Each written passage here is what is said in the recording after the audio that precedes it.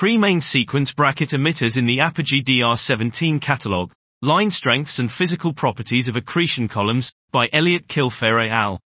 Very young, T is less than or equal to 10 MYRs, stars possess strong magnetic fields that channel ionized gas from the interiors of their circumstellar disks to the surface of the star. Upon impacting the stellar surface, the shocked gas recombines and emits hydrogen spectral lines.